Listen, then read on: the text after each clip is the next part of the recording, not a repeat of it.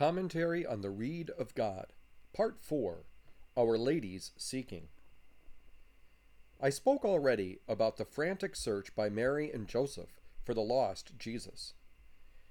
And we have discussed that this quest for the lost Jesus is designed by Jesus himself, so that we will always be seeking a relationship with the authentic and true Christ.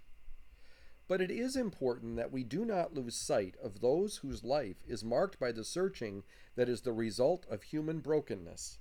Quote, "If you have ever loved anyone very deeply, and then lost him through separation, estrangement, or even by death, you know there is an instinct to look for him in every crowd." End quote. We probably are well aware of the ache of a heart infatuated with another, feeling painfully when they are not with us. How many times did Our Lady seek her Son? There was, of course, that time in the temple. But what of other times? How about this time? Quote, "When his relatives heard of this, they set out to seize him, for they said, 'He is out of his mind.'" End quote. She sought out her son when his reply was hardly what we might first consider. Quote, "His mother and his brothers arrived.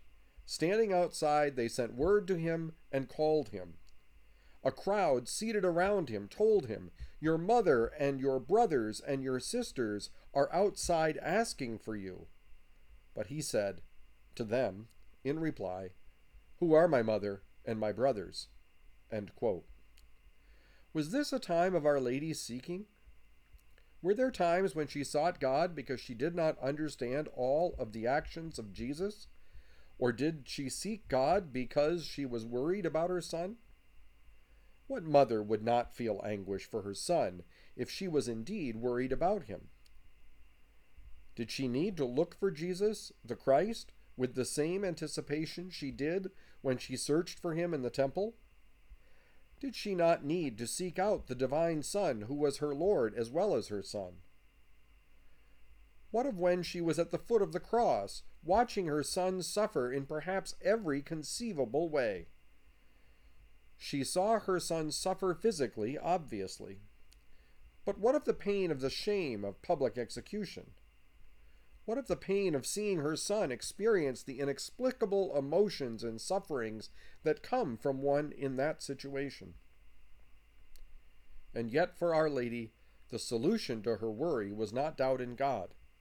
Rather, it was a turning toward God, a more diligent seeking to find his presence in her life. Quote, "Like Christ, she had turned her face steadfastly towards Jerusalem on that day years ago. Like him, she never looked back." End quote. But while Mary followed God unreservedly and did not sin, before the angel asked her to fulfill God's will, and more importantly, fulfill God's promise for all of humanity, Houselander reminds us that it was the Christ who moved Mary to an extraordinary place. For before her fiat, Mary was ordinary. People would likely not know her beyond her own time were it not for the Christ. But because of the Christ, and her yes to God completely, she is the extraordinary woman who plays the indispensable role in salvation. Quote, "Until Christ became man, her story was inaudible until he laughed and spoke and wept. When his voice was heard on earth no more, Mary, too, returned to silence. It was the silence and obscurity of ordinariness, of her extraordinary humility. And once again, it was our life. It was another advent, a withdrawing and folding upon the life within her life, but a withdrawing that did not separate her from other people, but only brought her closer to them.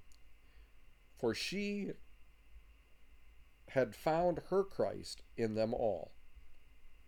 She found Christ in everyone, and everyone found Christ in her, because they did not know that she was an extraordinary person who had given birth to a mysterious life in themselves. They only knew that she was inexhaustibly sympathetic, illimitably wise, and wholly lovable." End quote.